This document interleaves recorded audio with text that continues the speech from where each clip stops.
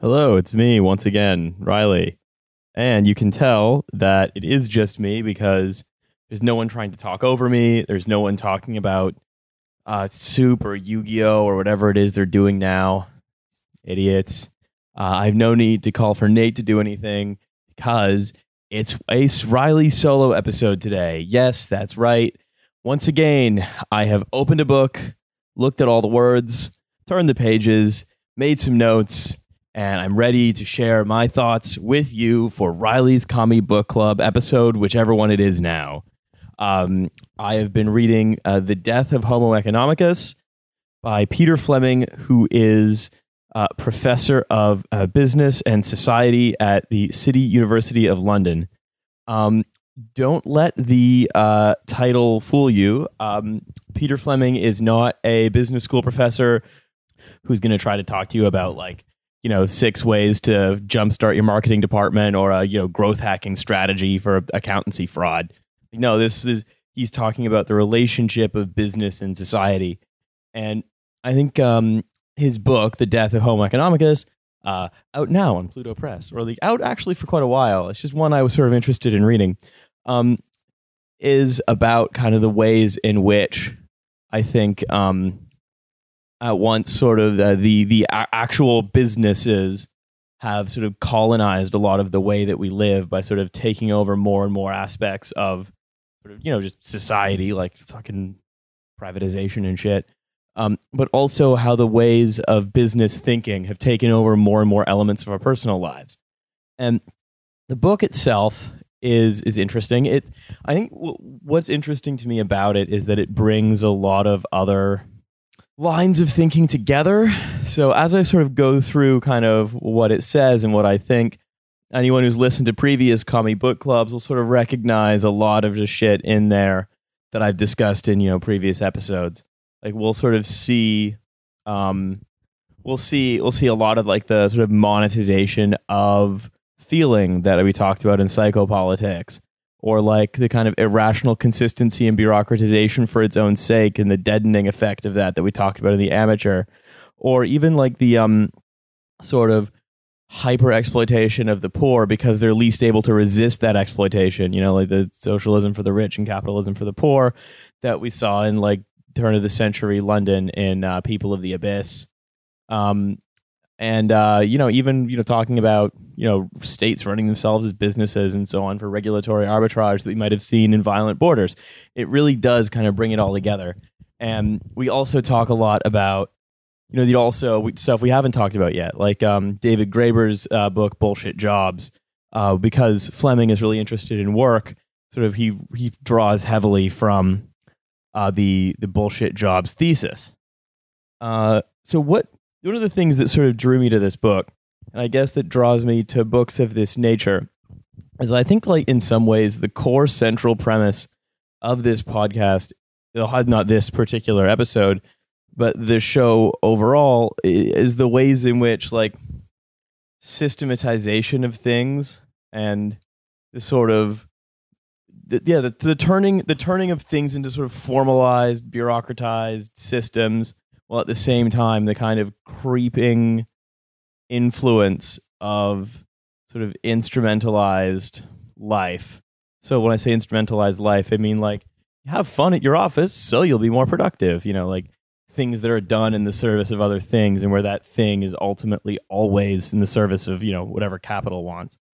These things are basically the main malefactors of our lives that are sort of just making things worse. It's not to say that systematization is always bad, but rather that sort of systematization and instrumentalization tend to be, systematization for what? Well, we're systematizing everything so we can control it more, so we can extract more for the sake of capital, more or less.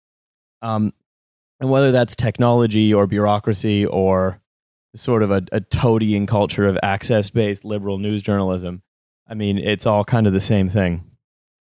At least the way I see it. Anyways, enough prevaricating. Let's get into the book itself. So, this is from Fleming's blog, and it's a nice sort of... It nicely encompasses sort of the relationship between the figure of the Homo economicus and Fleming's book. He says, Homo economicus is the self-centered, utility-maximizing individual that is at the heart of neoclassical and mainstream economics. Of course, Homo economicus is an imaginary figure, an idealization that economists assume we more or less approximate. An as-if proposition, that is to say, let's assume people act as if they are self-interested individuals, that then feeds abstract econometric formulas and theorems. So obviously, like Fleming didn't come up with the idea of the Homo economicus, but nor did people like your standard neoclassical economists like Friedman. It's actually an idea that sort of gets most now, I'm going to say it's most commonly thought of as introduced in Adam Smith's Wealth of Nations, the 18th century. But if you want to really reach, it goes as far back as the ancient Greeks. But we won't bother with that for now. We'll stick with Smith. So Smith wrote, "It is not from the benevolence of the butcher, the brewer, or the baker that we expect our dinner, but from their regard to their own interest. We address ourselves not to their humanity, but to their self-love. We never talk to them of our own necessities, but of their advantages." So, it's the usual, and I can't remember who said this. It was another person writing a little after, said, that essentially we realized that private vice, so avarice and greed, creates public virtue, which is a functioning market economy. It's more or less an argument for the price signal. It's I want to make the most money, so I'm going to do the thing that people are willing to pay for the most, and therefore satisfy the most needs. People will keep doing that until the price gets pushed down, and then all of a sudden, hey, presto, everyone's utility is more or less maximized. Which is an idea that sort of works in a frictionless vacuum, but as soon as you start sort of adding power relationships into that mix, it very quickly becomes a system not of sort of equal exchange and utility maximization, but a system of extraction where where most people are sort of very tightly controlled by others, and sort of just and sort of forced to labor until and where their sort of excess value of their labor can then be extracted. And even like Smith realized this, like he understood that the world wasn't a frictionless vacuum, but dipshits like Milton Friedman love to just cherry pick the little bits of sort of the early economic thinkers like Smith that they like, so that they can sort of imagine that their ridiculous propaganda has some kind of respectable lineage. So yeah, we have this idea. It's fundamentally the human who always acts rationally, but rationality is defined as the tendency to think and behave entirely self-centeredly, where self-centeredness is construed as profit maximizing and wealth accumulation. And it's that imagination, that idea that people will and ought to only act in this way, or else society is fundamentally not working, that has sort of driven a lot of the sort of, you might say, bad public policy, and indeed a lot of the bad sort of corporate policy of the last, well, that's an interesting question. Last for how long? I mean, you could never say that sort of capitalism sort of worked. You can say that it always worked under its own premises as a system of extraction, or as a system of sort of dominance and control. But you can maybe say that it's been particularly bad at matching up to its sort of private vice, public virtue rhetoric since like maybe 1960 or like maybe 1970, when we sort of begin to contend with kind of stagflation and flatness in the global economy. And again, in sort of the late 90s, when we have the dot-com bubble burst and the growth of the sort of national security state. And then yet again in 2008, when we have the Great Recession we never properly got out of. I mean, I saw a Bloomberg Opinion actually post today a very startling graph that sort of employment has gone up and up and up and up and up, but wages have stayed roughly flat. Which, if we go back to that assumption of supply and demand, if everyone's sort of equally contracting parties, then we should assume that, as unemployment goes down, right, as more people are employed, the demand for workers will be higher, so workers will be able to demand higher wages. But because of the unequal power relations, that simply hasn't happened. Instead, unemployment is going down, and yet companies, because the capital, because it is so controlling, is able to just say, okay, perfect, well, we're still not paying you. That's slightly beside the point, but not that beside the point, and that's something we'll explore as we get into the book. So I think the key premise of this book is not really an analysis of whether the Homo economicus model sort of works or doesn't work under capitalism's own assumptions, but rather sort of exploring who the Homo economicus is and what purpose it serves as an ideological sticking point, right? And so the key premise of the book is that the Homo economicus is fundamentally unhuman, because humans have more things than constant optimization on our mind. We're capable of enjoying something intrinsically. And I think the more vampiric capitalism becomes, so like the later stage we get to capitalism, the more the rate of profit has fallen, the more it looks for more resources to exploit. So the more it demands from its subjects, and the more it must discipline them to act in this way, because acting like this strips the intrinsic enjoyment out of anything. And it more and more becomes fuel, if you like, for the global economy. It's like we're on a ship that is slowly sort of sinking, and we're firing the engines by sort of pulling more wood off the hull until, everyone's drowned and there's just a captain left on the engine, and the engine is a Tesla being blown into space for some reason by a guy who calls people pedophiles and then doubles down on it later. Not talking about anyone specific, of course. And one of the things I kind of think of here is higher education. And this is sort of, I guess to me, this kind of combines a little bit some of the insights in psychopolitics and the amateur.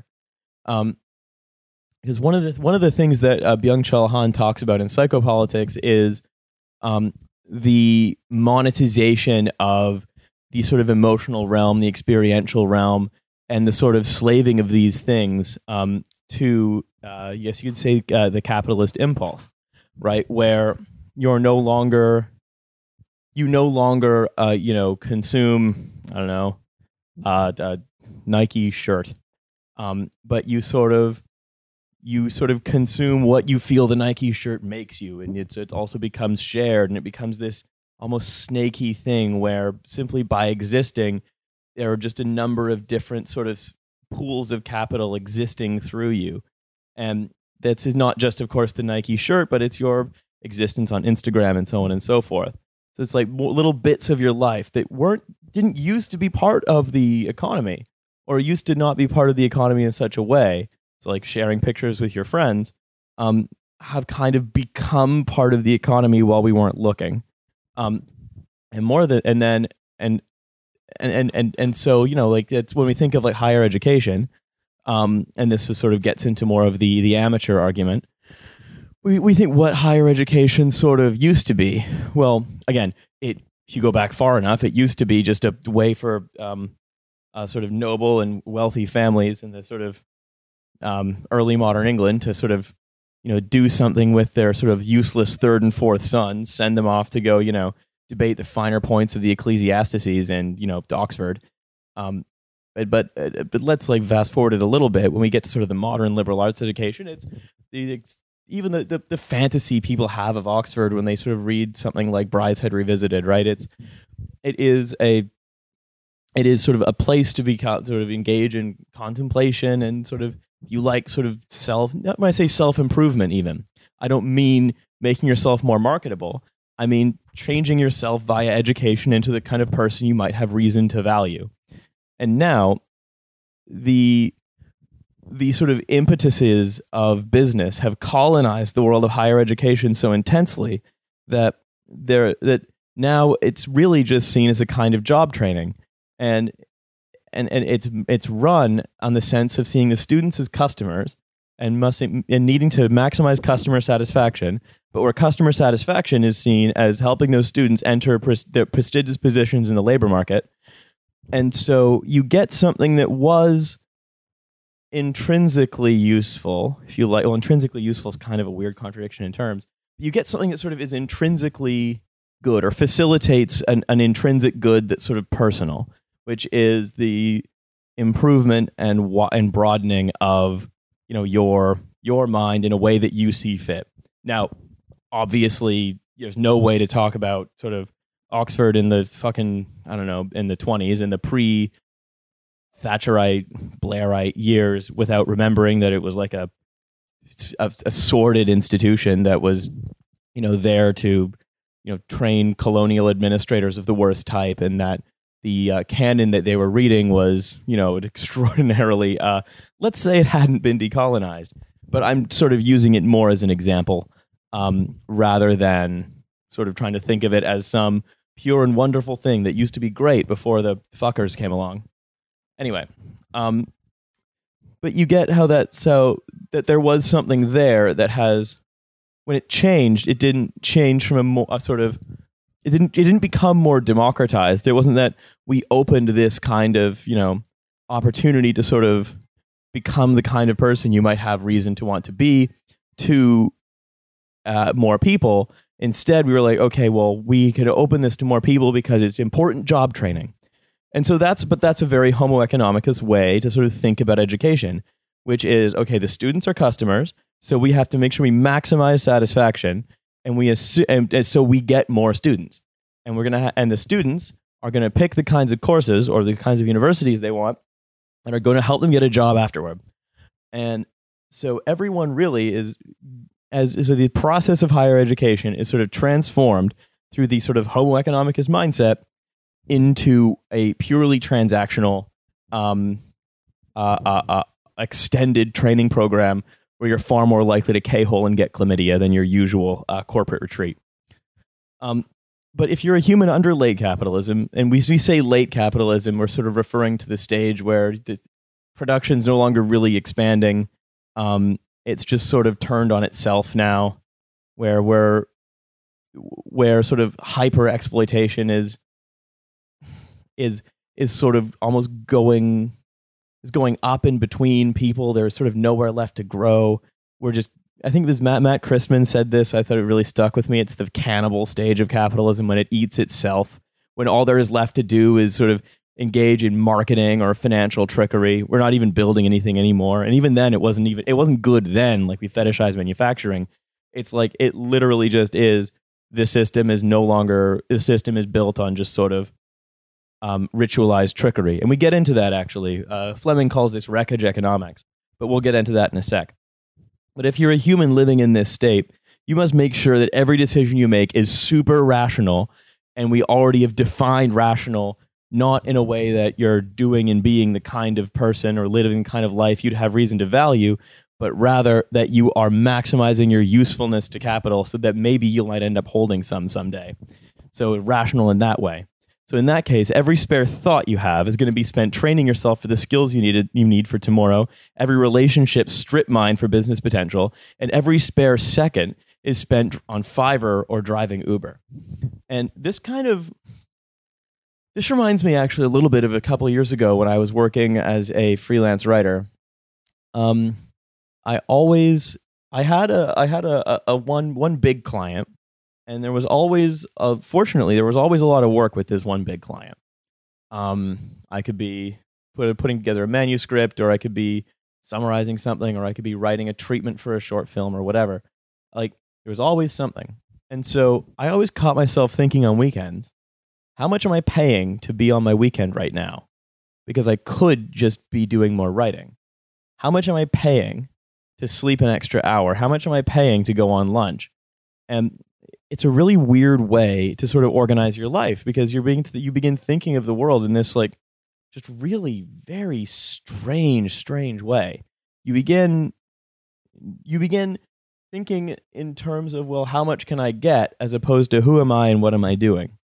And in that sense, I think I've talked about this before. One of the things that really kind of troubles me, one thing I think of a lot, and that gives me a lot of unease, is the idea that my life could be being lived by anybody, not me. That sort of you almost sort of wonder, well, what's the point of being sentient if all of the rational choices that you can make are kind of set out for you, and everyone just makes the same ones? I mean, okay, well, I might sort of work a different 3 jobs, but they're fundamentally similar to one another. And my reason, and they're only incidentally different in the activities that we're doing.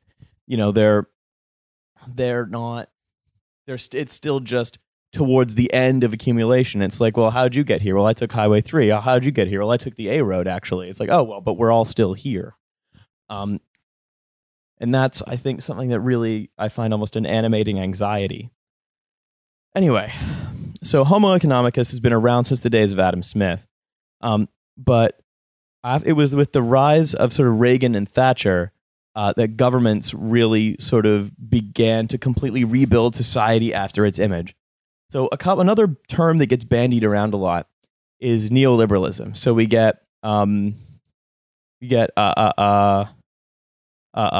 late capitalism. Well, what's that? That's cannibal capitalism. What's neoliberalism? That's government intervention, and sort of that's where rather than sort of the government or the state being the house and the house always winning, is that business is the state and the house, and business always wins.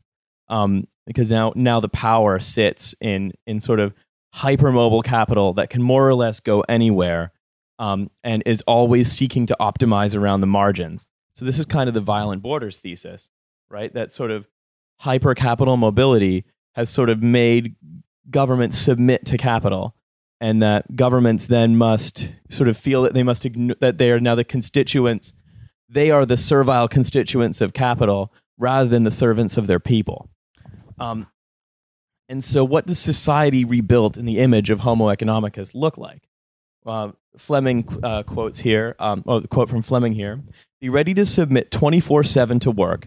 Debt has transformed your life into a vast economic contract, and capitalist force no longer cloaks itself in niceties, but rather is ready to eject you into destitution when you are no longer needed."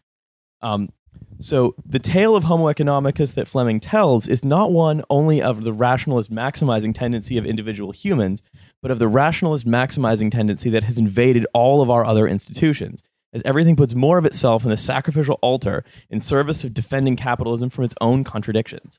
So one of the he gives examples of three different people. A woman who can't walk down to the end of her garden, who's got her personal independence payment, which for American listeners is like disability cover, taken away by the Department of Work and Pensions.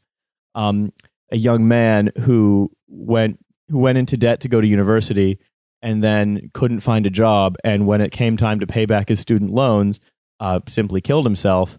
And then a man who was made redundant by his company in Texas, and sort of rather than face the kind of degradation of what Fleming calls the unemployment industry, decided to go on a rampage. And it is the sort of sheer impossibility and indignity of life for these people that Fleming is sort of pointing out here, right? So the contradiction is the woman who's completely disabled being told, well, you have to go find work anyway, even though you can't walk down to the end of your garden, and saying, well, I know that, but reasonably, I couldn't possibly do that. I literally can't. And the reason that contradiction is forced onto her is because other more powerful people have faced the contradiction of, well, we are a pool of capital. We whatever company, whatever, we just think it's easier to think of them as pools of capital. We were based this much in the United Kingdom. However, we've realized that we can pay out more to our shareholders if we are, well, let's say not based in the United Kingdom, or have a double Irish, which is a tax arrangement, or a Dutch sandwich, which is another tax arrangement, which is not a stroopwafel, although stroopwafels are very good. We can do that. We can sort of pay less into the society from which we extract the surplus value of workers' labor and sort of keep more of it for ourselves. So the pipe goes one way, and sort of the taxation and redistributive mechanisms that are designed to pipe that wealth back down are gone. And so the contradiction that sort of of capitalism, that sort of, well, how does a society where one group extracts more value out of the other, but requires those others to then engage in transactions to keep their concerns going? Well, how does that carry on over the long term? Well, it doesn't. So rather than accept a situation in which maybe they are forced to be sort of responsible social stewards, which is obviously suboptimal because we'd rather they didn't exist in the first place. Sort of society and capital have sort of society in terms of like the government and so on have made a pact that contradiction is then to be put down onto someone like this woman like this woman in Scotland, who basically is just told, well, I'm sorry, there's just not enough. There's not enough for us to sort of understand your impossible situation, and I'm afraid you must continue working, which for her is basically a death sentence. And it was. She did end up dying. So that's why we say, in reality, we have socialism for the rich and capitalism for the workers. So just a couple days ago, Jeremy Clarkson's terrible daughter was the subject of a fawning op-ed about not going to the university from the Daily Mail. So this is a quote from that article. Emily, 24, who lives in London, explained how she didn't get the 3 A's she needed to study politics and sociology at the University of Leeds. However, she decided not to resit her exams and reapply, describing how the cost of university didn't seem worth it. Emily, whose father, Jeremy, has an estimated worth of around £30 million, added that she believes she has had an advantage of jumping straight into work. So, of course, she got into a successful career as a writer because she had no need to go into massive private debt to prove her worth to an employer who would then go on to have power over her because she was basically had the kind of resources and space to not be a homo economicus. She had the resources and space to not make what is for people who are sort of having to sort of optimize those decisions and sort of weigh the risks of sort of taking different paths.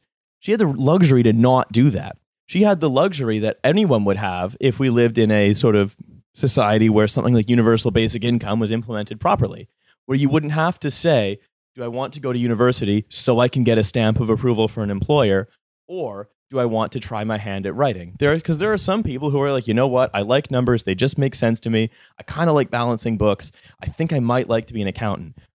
I mean, I don't know many of these people, but I'm sure they exist. But it sort of takes from the realm of necessity, if you like, and sort of tries to decommodify us and decommodify elements of our lives so we don't have to do that. Emily Clarkson's life has been decommodified already. The choices she makes are basically just now more or less about personal fulfillment. And the thing that really gets me is that Emily Clarkson is basically right. She's correct about university, but like without realizing she's correct and sort of by accident. Because people without insanely wealthy parents must, quote, take individual responsibility as consumers of education, privately taking on the responsibility for preening themselves to be selected by employers who will then go on to exploit them. £50,000 for university when it's a job training program, if you don't need to do it to sort of get yourself like ready for the labor market, is a terrible investment. Unless, of course, you're already wealthy. The problem is that it's seen as an investment and not as a right or a decision that I'm just making because I want to right now. It's this sort of hyper valuation of these, I guess you could say, of every choice. So the logic of Homo economicus, I've sort of hinted at this before, how it sort of invaded all of society.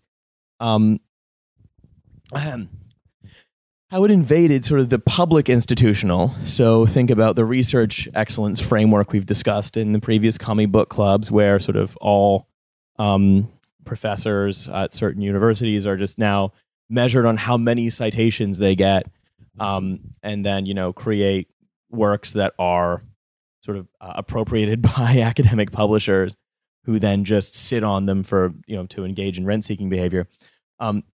Or we think about private institutional frameworks. So think about the, quote, more human workplaces that ask us to submit more of our emotional and social energy into our boss to prove our loyalty. And that's as we become the company people to the soul. So we talked about that in psychopolitics. Or even individually, as we just submit more and more, deepens its grasp on us, is kind of part of what Fleming calls wreckage economics. I sort of hinted at this. So the principles of wreckage economics. And this is something that really came to the fore in 2008.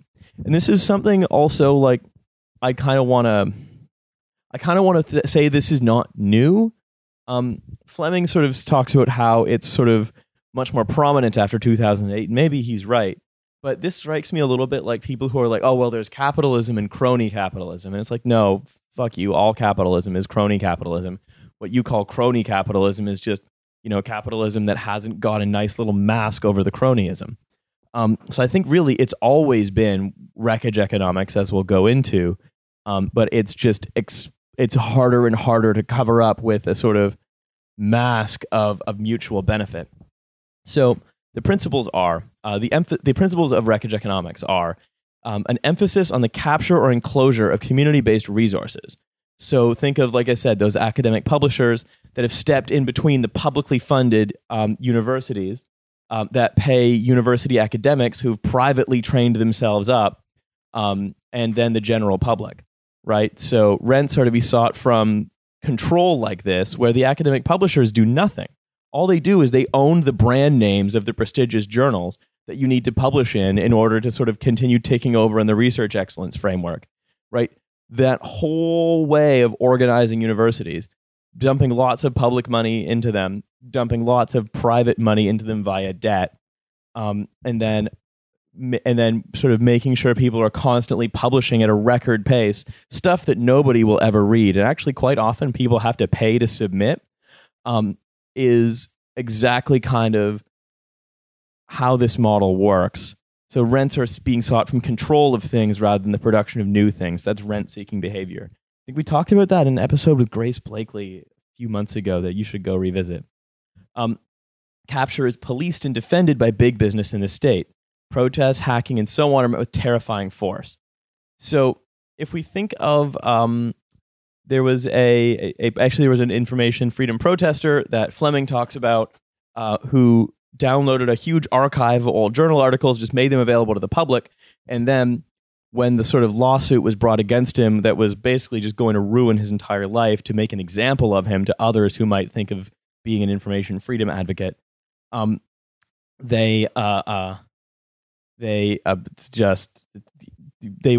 just killed himself.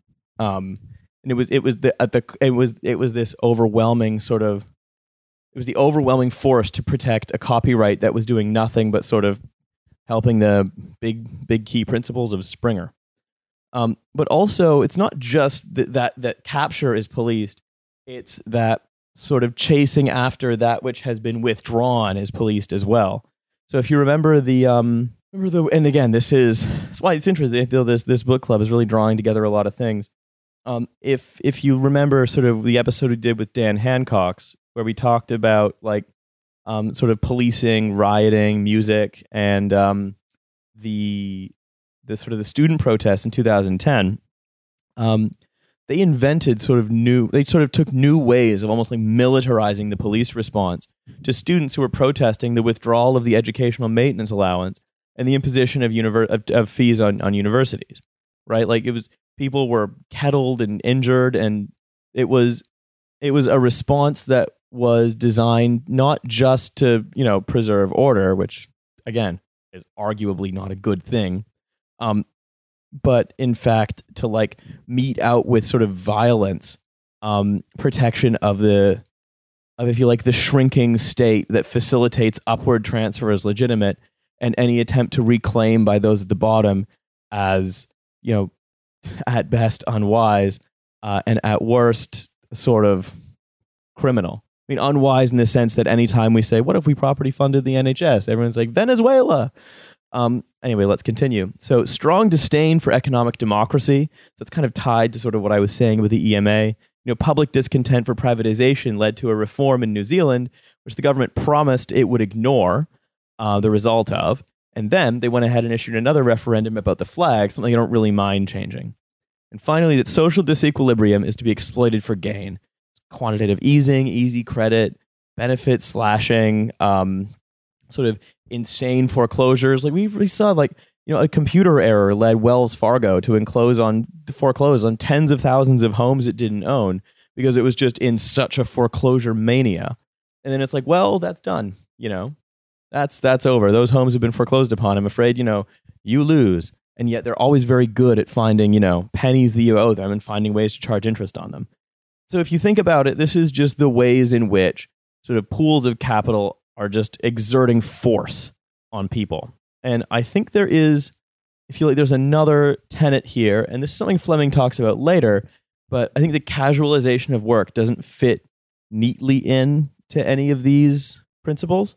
And so one of the examples he uses is that, like, look, when you're a DPD or a Hermes delivery driver, right? You're only paid when you're on shift.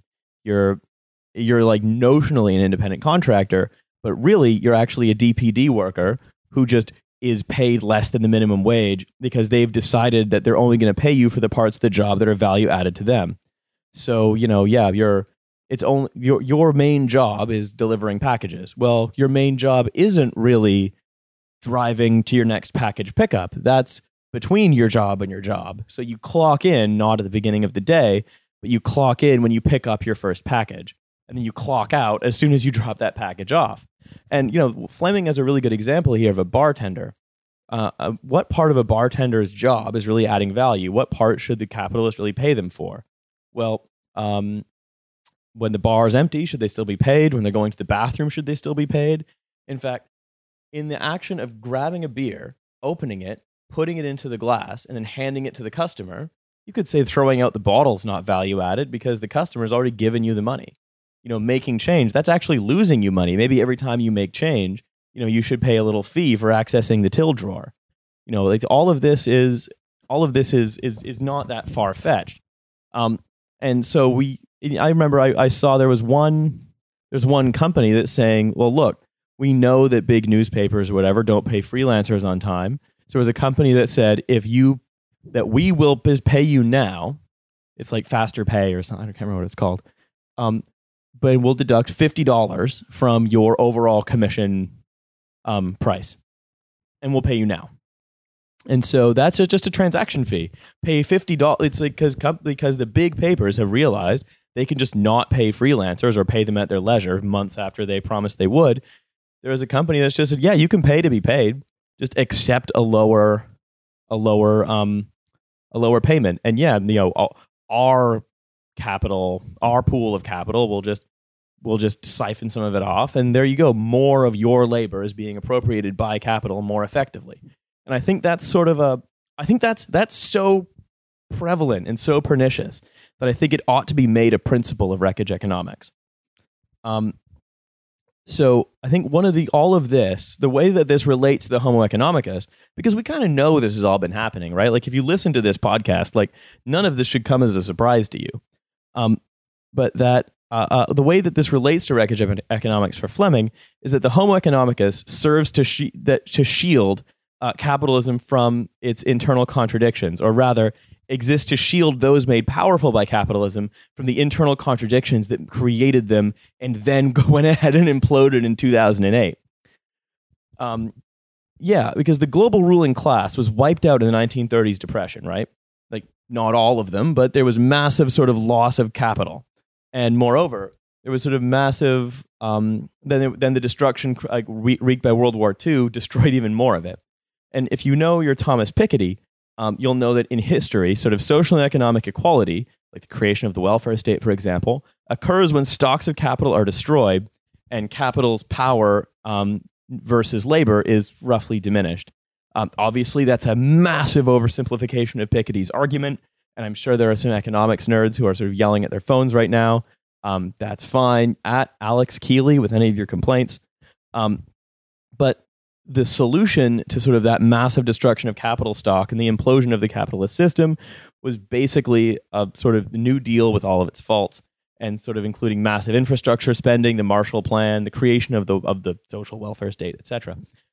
And that was a solution that kind of, if you like, it was a solution to, it was a society level solution. Whereas in 2008, the bankers who worked at Lehman Brothers, they're fine. They're still fine now. In fact, just recently, they held a celebration of their own venality at an undisclosed location in London, probably quite reasonably fearing for their safety should the location of the event be uncovered.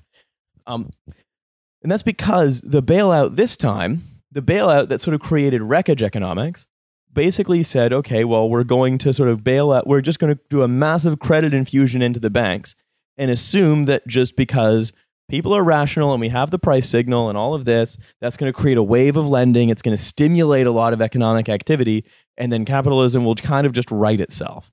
Of course, that's not how it happened, because that kind of assumes a little bit that, people are free and equal actors engaging in exchanges, and, employees can, contract with whatever. So we just gave a lot of money to people on the basis that as employment started to go up, they would start to pay people more. But remember what we said in the beginning about that graph saying capitalism's broken. Employment's gone up, but no one's getting paid anymore. And so really what happens is we have capitalism ended in 2008 or so, and the solution to keep it going was basically just to keep the powerful by sort of just giving them a whole lot of cash. And then, quite reasonably, they kept it. And so, the Great Recession ultimately wasn't paid for through the destruction of capital stocks, but rather treating ordinary people as economic cannon fodder to preserve capital stocks. And Fleming's contention, which I see is pretty much true, is that a deal was struck between industry and government, like I said earlier. Neoliberal regimes provide support, financial incentives, and tax breaks to industry to quote-unquote create jobs, which is seen as good in itself. And you can just think of the towns prostrating themselves for Amazon to come in and create jobs. But then we also remember that in every single rigorous economic analysis of Amazon coming into your town is basically worse off. That you're paying for a large influx of citizens, sometimes by saying that you're even going to help pay their high salaries, because then you're going to be an Amazon town. You're going to have lots of these things, lots of these jobs. But really what it's going to do is it's going to make your town's existing constituents' lives worse, because none of this money that you're paying to sort of have Amazon come in is going back into the town's coffers. And with all the tax sweetheart deals, Amazon's probably not going to pay much in tax either. You're saying, well, it's okay. There's basically a form of trickle-down economics where we're saying, okay, that's fine, because the new, manager of, fucking third or first world slavery is going to spend more money at your artisan coffee shops. And ultimately, if you think that is going to be the thing that saves your structurally indebted and overly stretched, your town's overly stretched finances from destruction, I have a fucking bridge to sell you, because it's absolute hogwash. So the problem is not unemployment, but overemployment, as the state bribes corporations to create jobs that don't matter. The jobs create the numbers, unemployment goes down, but production stays the same. And that's partly because it doesn't need to go anywhere. I can't remember who, I think this was Richard Wolff wrote this, was that we can't think of corporations basically coming in and creating jobs. You think of especially billionaires, you think of them rather seizing control of potential productive activity. So it's not Amazon created 5,000 jobs when it moved to fucking Topeka, but rather Amazon seized control of a great deal of Topeka's economic activity, and now that's going to make sure that Jeff Bezos can still get $112 million richer every day. I think the real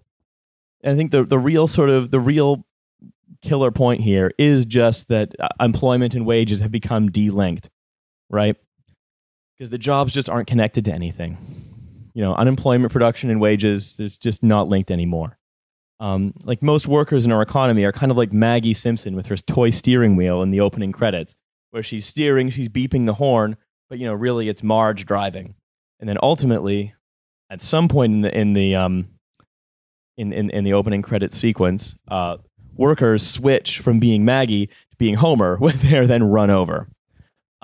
So how does this relate to the practice of work itself, which Fleming focuses on a lot? There's a whole sort of chapter in his book about sort of the slow death of work. And that's in two senses: the slow death of work as productive activity, and the slow death that is entailed by doing work in general, and the sort of ritual and religious nature of it now.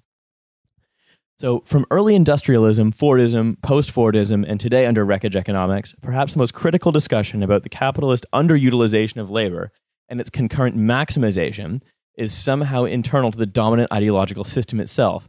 Total employment and excessive hours put in at the office on one hand, and utter uselessness on the other, a kind of employed redundancy. The two trends look opposed, but actually belong to the same method of economic misalignment, demanding labor's fullness and absence, often at the same time. So if this sounds like a little bit like echoes of Mark Fisher's capitalist realism, that's probably no surprise, as Fisher's name-checked directly. Capitalist realism is not some unadulterated business logic, but rather the imposition of the insanely unreal universe that everyone except the ultra-rich must confront and navigate. And that's why Homo economicus is dying, because capitalism has externalized its contradictions all the way to the bottom, but it's just that bottom is now growing. So if you were to ask someone in the 1990s, is capitalism doing okay for you? Maybe you might have to use different words because not every potential sort of, if you like, leftist voter quite can sort of identify their malefactors yet, because a lot of it takes quite a bit of reading that a lot of people don't have time to do. But regardless, capitalism was working well for your standard white factory worker in Columbus in the 1980s. And then it wasn't. But it was still working pretty well for the, recently graduated, university-educated magazine writer. But then in the 2000s, all of a sudden it wasn't. And in 2008, it was working for fewer and fewer people. So the people who are at the bottom, who are forced to live as the Homo economicus, is growing. Because you're either forced to live as the Homo economicus or you're not. There's really not a lot of in between. And now the people who aren't forced to live in this sort of weird, unreal, hyper-exploited, hyper-rational, scared animal way are Emily Clarkson, So where we think of the contradiction of work and non-work, Fleming has a lot on this. And again, you should be expecting a little bit of kind of the David Graeber bullshit jobs thing, which I think is going to be a preface to an episode we're going to do in the future. But where it's we see the underutilization demanding labor's presence and its absence, its fullness and its emptiness, which is that we sort of sit at jobs, sort of many of us, sort of manipulating Excel spreadsheets that we know are irrelevant, or just maybe checking email for a little while, but then looking busy, sort of putting in work as ritual rather than work as productive activity, as a kind of religion. And it's, again, just like everything else, it's a system of control and domination. So we speak of the death of Moritz Earhart, who was a Bank of America intern who put in a 72-hour shift and then promptly died. And how really for him, employment was a total ritual, a self-flagellating ritual. And this is because the more you, especially in a job like this, it's less about what you put in and more about how often you show up. It's like, oh, well, you are. And so Moritz Earhart should not be seen as a dynamic business genius, even though he may have been a dab hand at maths, but rather like Saint Simeon Stylites, who sort of is an ancient, I think, Syrian monk, an ancient Syrian Christian monk, who sort of just elects to live at the top of a pillar forever so that he can suffer and be exposed and demonstrate his fealty to God.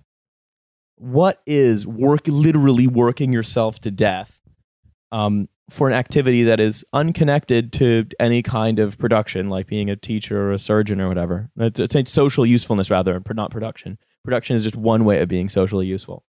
But what better way to demonstrate your just fealty to a higher power than just killing yourself for no reason? But this is why any workplace initiative to tackle mental health, quote unquote, always fails before it starts, because it fails to recognize that caring for an employee is like caring for livestock. And the whole point of your enterprise is to exploit them as much as possible. So that's why mental health programs offered by companies often are just like, hey, we're going to give you CBT so you can sort of cope with all of the mad shit we make you do. In fact, for that, if you want to hear more about that, you can listen to our episode Mindfulness Meltdown with author Maggie Van Eyck, which is from, I think, 8 months ago or so. It's also pretty good. Like I said, this is really pulling a lot of stuff together.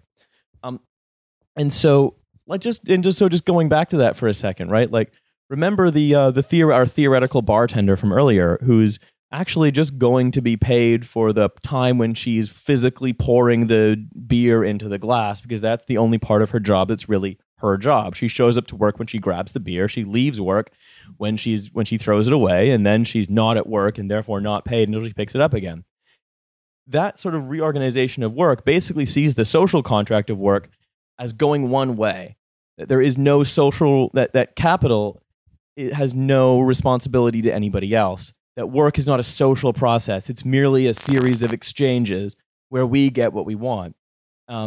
Where we all get what we want, where I want money, you want me to do a job, and so we're going to negotiate terms where I do a job, and but that imagining production that way is between sort of two equal counterparties to a contract. Same thing with Moritz Earhart, who was not really a counterparty to a contract so much as a religious devotee sort of praying at the altar of Excel, where that depends on us believing the kind of Homo economicus myth that, oh, we are maximizing, we're being rational, we're all just rational counterparties, and not that this myth is a thin smokescreen over what is ultimately a brutally exploitative system. But a brutally exploitative system where there is no social production, it is merely just sort of an incident that arises from, if you like, private vice becoming public virtue, when really, in fact, it is just public vice that becomes public vice and maybe is private virtue for the stockholders of Bank of America, who are able to benefit from the devotion unto death of the world's Moritz Earharts. And one of the things I think is really interesting is that a lot of this stuff is pushed as, and I'm sort of moving away from Moritz Earhart for a bit because most people aren't employed in that kind of situation. They're more employed in, say, gig economy contracts, 0 hours contracts. They work for Amazon, they work for Uber. They're sort of disposable and tracked and measured and everything. And when we imagine that everyone is an equal counterparty to a contract and sort of power doesn't come into it, then we can kind of, hand wave our way out of this contradiction. Rising self-employment means more and more people should be benefiting from the fruits of their labor, right? But Fleming points out how this obviously isn't true. Simply because tons of autonomously, quote unquote, or flexibly employed people still require the patronage of a company. It's less self-interested economic units bouncing off of one another and more a patronage relationship where you must always prove your worth to your master at any given time. Because ultimately, what we have to remember is that if these people were actually autonomous, they would probably work less. And all of this economic rationalism is really just secularized Calvinist salvation anxiety, communicated ritually as a devotion to the lords and priests of capitalism, which in turn leads us to the idea of human capital, where every person is a mini corporation that must act like a corporation. But how do corporations act? Think of Mike Ashley and Sports Direct. They are terminally self-regarding, incredibly short-termist, and ultimately fucking sociopathic. If a person acted like Sports Direct, sort of compunctionlessly sort of just hoovering up sort of the wealth of others and sort of ruining lives without a second thought, then they'd be fucking put in jail. But we are forever optimizing. We're meeting the right partner for our career, picking hobbies to ingratiate ourselves with our boss, and also lowering our expectations because life is lived in the margins. Just remember, Doug Evans, the famous dunce in charge of Juicero and Raw Water, said specifically that he sees his employees this way. They invest their time in the company. But again, this is an absurd contradiction because time and money are not simply interchangeable when power is in play. That is to say, Doug Evans, if the company goes well, the employees have invested their time in the company in return for a wage and are more or less kept alive. Doug Evans has invested some capital in the company, is made fabulously wealthy, and in fact gets to stay fabulously wealthy because he was always fabulously wealthy, right? Like the idea that sort of human talent and time is equivalent to capital is just demonstrably fucking false. So wages are depreciated by the sporadic and unpredictable nature of such employment compared to standard jobs. Fluctuations in labor demand, coupled with the one-sided power dynamic that sees employers alone deciding whether you work and will be paid today, lowers income expectations. And governments, of course, do little to help this, exempting self-employed and gig economy workers and blah, blah, blah from labor protections and minimum wages. So I'm sort of slightly running low on time here. So I'll just remind you, right now, in terms of lowered expectations, it's not even just in wages, it's in what you do too. So Owen Jones is being had a go at because he said that the British media is basically elitist, it's overly privately educated, it's overly people from wealthy backgrounds, and so on and so forth. And people in journalism sort of have read this and said, hey, I'm not a journalist just because I have a wealthy background. Then they'll go on to say, even though I have a wealthy background, I've done all this great work and I'm very talented. Or they'll say, I actually overcame my non-wealthy background and you're discounting that, which is so fucking insanely blinkered because we've constrained the size of the market for jobs that people actually want to do. And so talent is necessary, but hardly sufficient or often not sufficient for success. That is to say, there are tons of potentially talented journalists who are walking around right now doing maybe driving Uber or working for Fiverr who aren't currently being journalists because they don't have the capacity or never did to work the 5 unpaid internships or didn't get the stroke of luck. It's like part of being a homo economicus is being, as all of these people are, is being unable to see the world for its structures, of being unable to see that there are biases, and that overcoming them doesn't mean that you are especially wonderful, or at least if you think that's what it means, then you're psychotically self-regarding. Rather, it means that yes, there are biases, and the fact that you overcame them is incidental to the fact that there are fucking biases, which is completely fucking wild. Anyway, I'm running very short on time. I actually have more to say, but I'm going to cut it soon, which is that Fleming's prescription here, he goes on to talk about how the Homo economicus is constantly in retreat from sort of these powers that aim to sort of exploit and kill and so on. You sort of hide from the unemployment industry in university or in internships. You sort of hide from the state that sort of aims to criminalize more and more elements of your life. And that it's that of the Homo economicus is sort of similar to an animal in retreat. Well, what's the solution? Is he sees a Homo politicus as the answer, which is someone who is not sort of maximizing every decision, sort of again with sort of blinders on, for the sake of being whatever capital wants him or her to be and do, but sort of understands that there can be more to life, and that there can be more that you can sort of do, that you can be more than a Homo economicus. You can be, you can be the person you can lead the kind of life you'd have reason to value. But that takes looking at these structures and understanding that they're not simply sort of exogenous. They're not just there, but that they are temporary and time-bound and political, that all of these are political choices, and that we've sort of made a choice to live this way. And by our own bizarre and inexplicable apathy, we continue to do so. So, once again, just like and just like in the last episode where we talked about the solutions that Rhys Jones offers to the sort of violent borders problem, it's, well, a borderless communist world. The solution that Fleming offers to the Homo economicus problem is, well, a sort of you could say a politically conscious and could say a solidarity and characterized by solidarity working class with a clear political vision. Again, I feel like we've fallen into the trap a little bit, not to sort of diminish the analysis itself. We've fallen into a little bit of the trap of sort of saying the end state as the solution, because I hate to always end these on a fucking downer, but I don't know how we get there. Like I said, right now the best hope is, organized democratic socialism that sort of seems to be on the rise in at least Canada and the UK. I think one of the reasons that we sort of defend Corbyn so much is that we see him as the main method by which we can create socialism in our time. I guess the important thing, and because I see always we're talked of as a cult, and it's like, oh, fuck off. But I think the important thing to remember is, if we are to become Homo politicus, is to remember that figures like Corbyn or Bernie Sanders as politicians, are basically only useful in as much as they stand for us as the biggest chance of electorally achieving socialism in our time.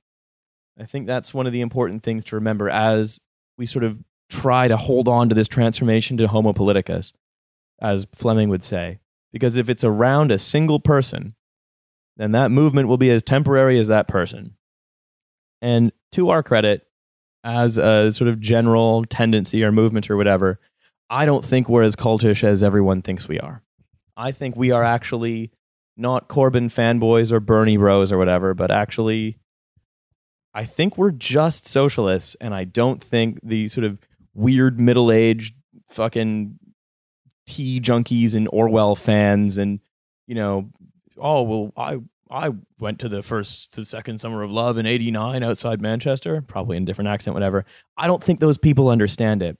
I think they can only see us as having been hoodwinked by some old grifter. But I don't know. I don't think we are. So I guess maybe I'm ending this one a little bit more optimistically than previous episodes. Anyway, I also just have to go myself. So I'll say, Thank you, everyone who's been listening to us, for your patience. I know our release schedule has been a bit erratic recently. That's because Hussein's traveling. Milo's been in Edinburgh. I've been away. Nate, our producer, who we're always yelling at, has just moved to Britain. He's now here. But we're all going to be in the same place again, making the same high volume of content that you crave from next week. We've got a lot of really, really, really exciting episodes coming up, and I'm very excited for them to come out. Anyway, thank you to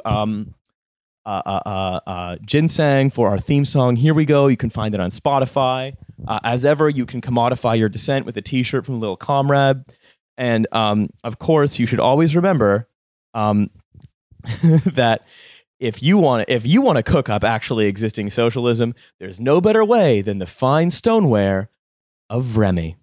Good night, everybody.